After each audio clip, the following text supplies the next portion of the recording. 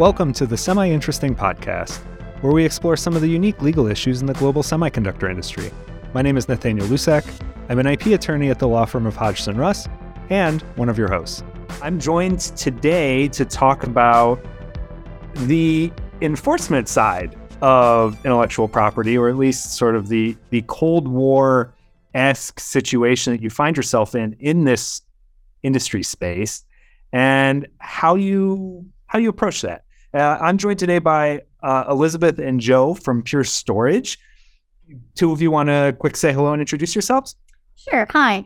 So I'm Elizabeth Morris. Happy to be here again to chat with you about this. This is one of my favorite topics. Just a little background about me. When I was in private practice, I started in litigation and IP litigation, and that really informed my later prosecution focus and has been a very important piece, especially in my position here at Pure Storage as Director of IP and Product, in making sure that we're really making litigation-ready patents that maybe, hopefully, we don't ever have to use, but that we have. How about you, Joe? Hey, folks, this is Joe Kuchera calling from Pure's Austin, Texas office, and it's a pleasure to be here. And, this is an exciting topic to me, kind of like it is with Elizabeth, because it's not your vanilla, our jobs are not the vanilla prep and pros routine, right? We are developing business assets to provide us with business leverage that's key to protecting our revenue streams. So it's a really exciting topic, and I'm sure we're going to have a lot more airspace to fill in just 20 minutes. So we'll do our best. Wonderful. So thank you both again for being here. You are a new company, new by a decade thereabouts. So compared to some of the established players, you're a baby. We can talk a little bit about how you strategize internally, what you're doing internally, but what might be a good place to start is, how do you make enough noise that some of the established players know you're there and perhaps think twice about picking on you? So Pure Storage, you're right, Nathaniel. We just turned 13 recently. Been a very successful ride, and our momentum is amazing. That being said, we're barely out of diapers. We are barely out of the diaper stage compared to the large incumbents in our space. So we are the new kid on the block in that regard.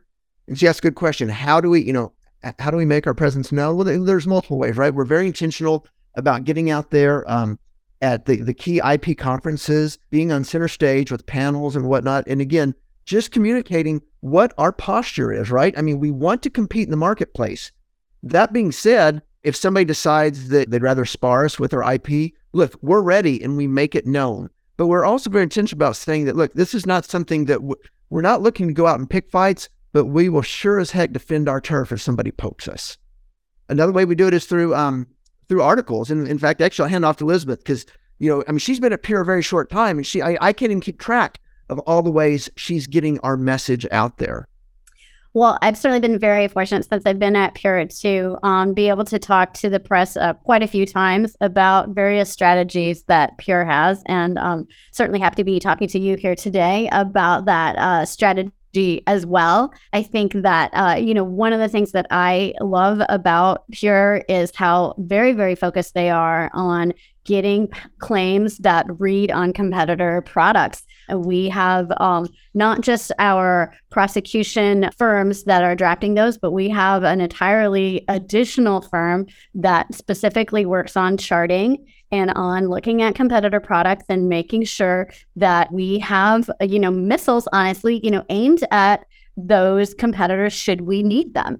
And we're not looking to start fights, but we are absolutely ready at the drop of a hat with litigation-ready, tested patents. And you don't need 1,000, kind of going back to our discussion of, being the new kids on the block, you don't need 1,000 patents that read on a competitor, but you need some that you looked at. So it's not just a stack of paper on your desk, right? It's, here are my top 5, and I have looked at these in detail. I have looked at all of the elements of this claim. And when we look at one and then we go through them and we find potential issues, we file a continuation, right? And we work on getting rid of whatever that potential issue was so that, we have something that's even better. So, that's another strategy I'm sure we could talk to is making sure that we keep our families open so that we're nimble, that we can file a continuation when we need to. And we don't say, oh, geez, I have been, I have worked for clients that are more in the one and done, right? We thought, we want to cover this widget. We only want to cover what we do. We think we got it. Probably here's our claims. We're done, right? And the Pure strategy is much more fluid than that, and working on always being competitive, because you don't know. I mean, patents last 20 years, right? And you don't want to be in that position where you have a closed family where you put something in there that just ended up being a killer for the whole group. So going back when I was in-house at Applied Materials, then before that at Variant Semiconductor, when we were trying to set up specific piles of patents for particular competitors, it was always a team effort, not just with the patent attorneys, but also with the technical team. So members of the patent review committee, whether they were in engineering or R&D. Is that something similar that you have technical people who are continuously monitoring on that? It is really funny that you should ask that. We have a secret weapon that we, couldn't even bring to our meeting here because he's so secret. But we essentially have another member of our team who has worked with our founder since even before the founding of the company, that knows the industry inside and out, and sits honestly in all of our outside counsel meetings and our strategy meetings and gives his perspective. So, Joe and I think are really lucky that way, that we have somebody that's really tested and has been deposed before, has been in litigations before, knows how patents can get twisted. Honestly, he's very grumpy about the whole patent system and thinks that it is, irrevocably broken, but he's still, willing to, we're like, hey, we got to work with what we've got. And, we've got to make tools that work in this space. And he's very helpful that way. Elizabeth, you hit it well.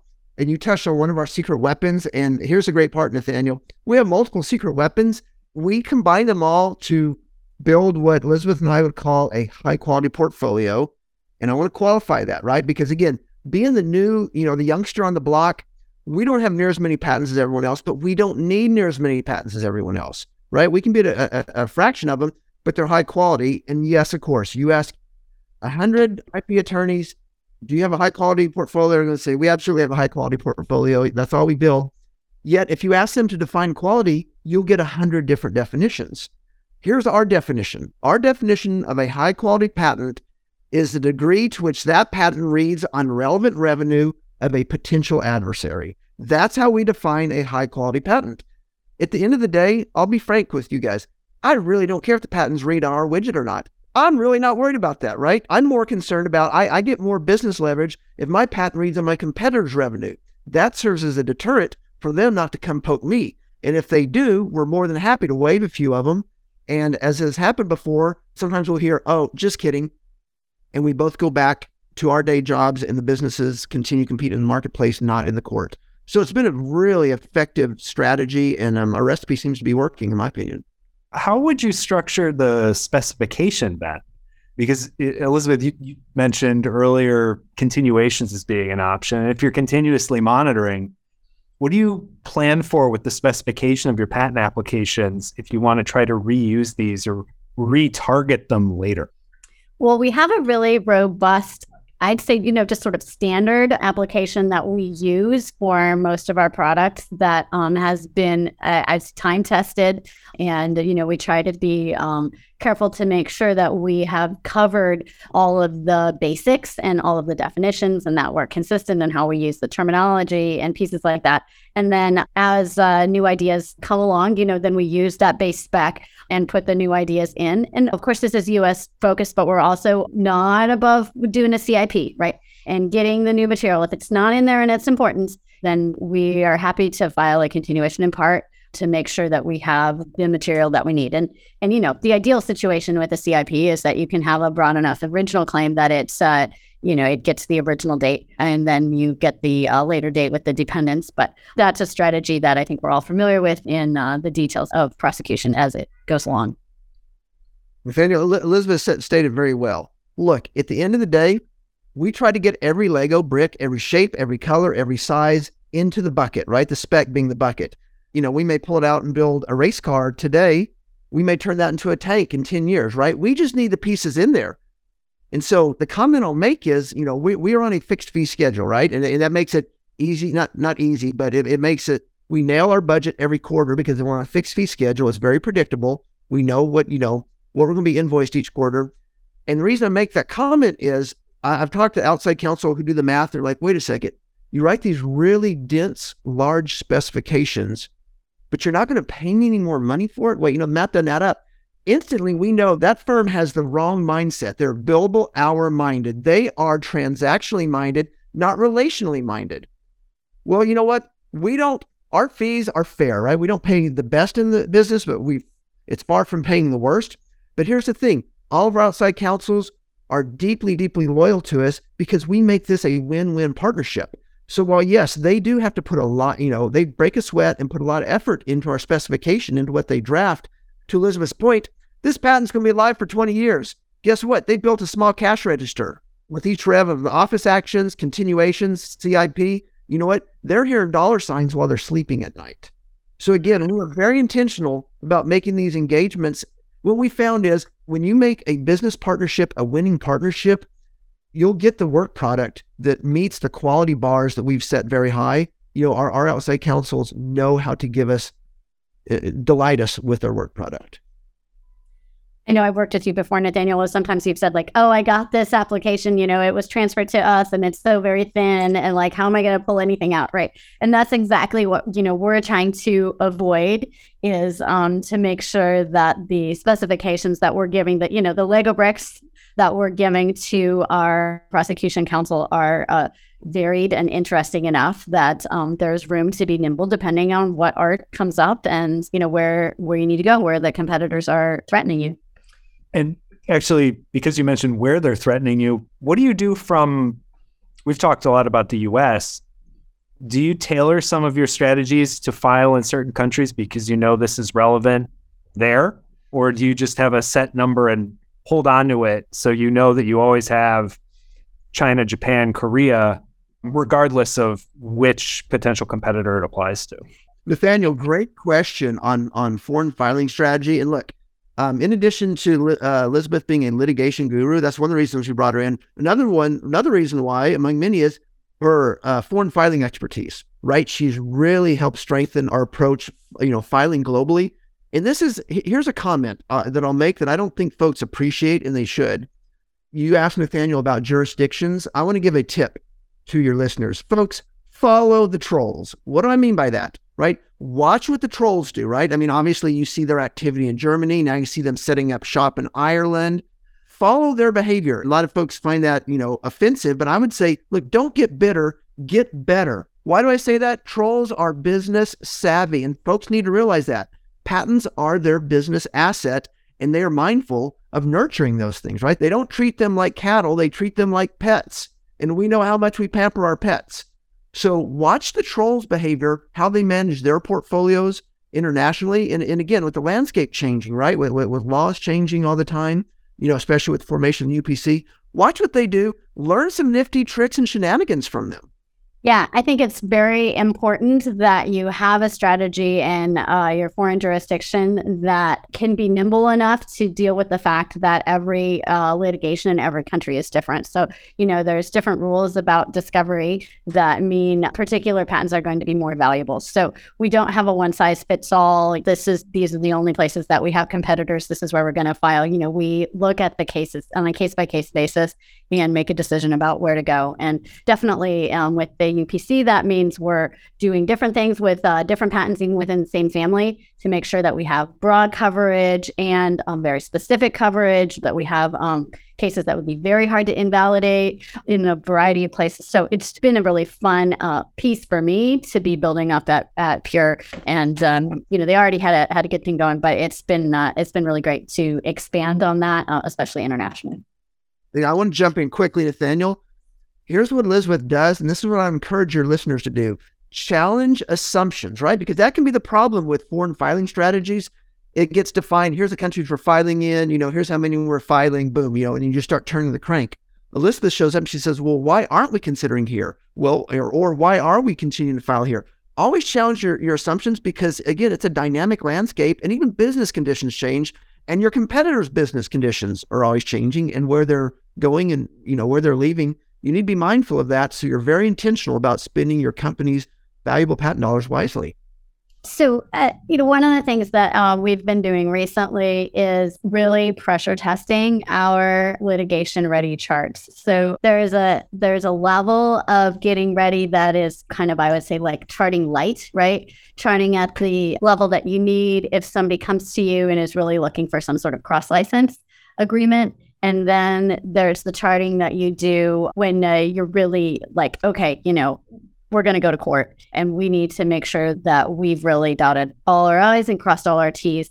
And that's a new initiative that we've been doing recently, is to push some of our missiles to the level that we really know they can shoot around the world, I guess, that they're really at the level where they're going to be ready should we need them. And that's been an exciting place to be. And I'm very proud of and appreciative of our company's focus on that. And, our CTO office and our general counsel, is very, very supportive of the IP spend that we're doing, and knowing that we're doing it to put the company in a position where they're not going to be surprised by litigation and they can, really focus on the engineering. Elizabeth, you made an excellent point. Nathaniel, this is another thing I would draw attention to for your listeners, is that oftentimes, in most companies, at least that I've worked with, the patent budget knob is the largest dollar knob in the legal department, right? Apart from litigation, and that's always unpredictable. But it's a large knob. It's always the shiniest one when it comes down to, companies reduce and spend.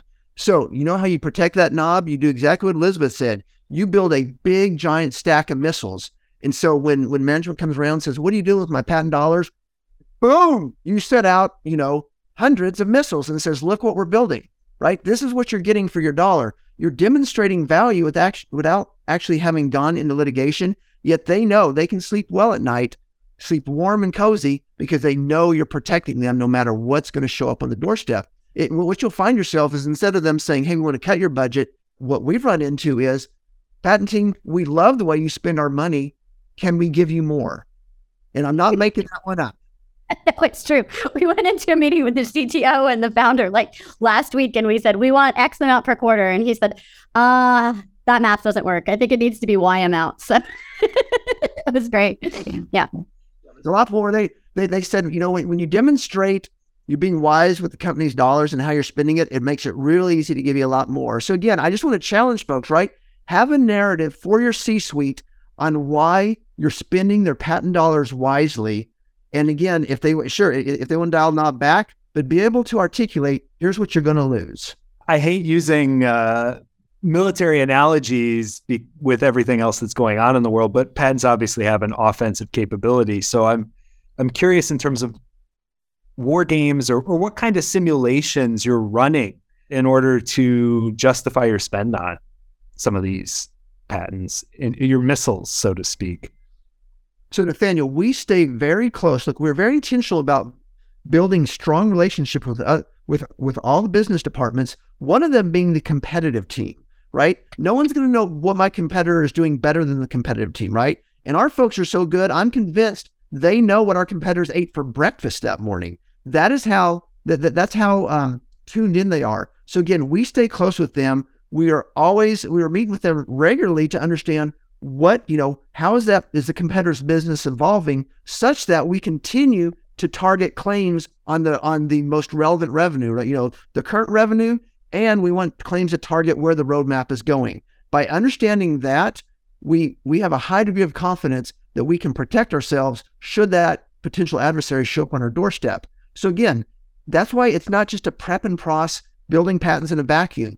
You need, in fact, it's an absolute necessity that as the IP person in your company, you need to understand the business landscape in which your company operates. And you need to know who the threats are. You need to understand how they're evolving. And you need to tailor your patent portfolio to basically to handle, the potential threats. Thank you both for joining the semi-interesting podcast today, talking about assessing threats, and then what you do with them, and how to prepare, how to build the strategy, and most importantly, how to justify the cost to the executive team.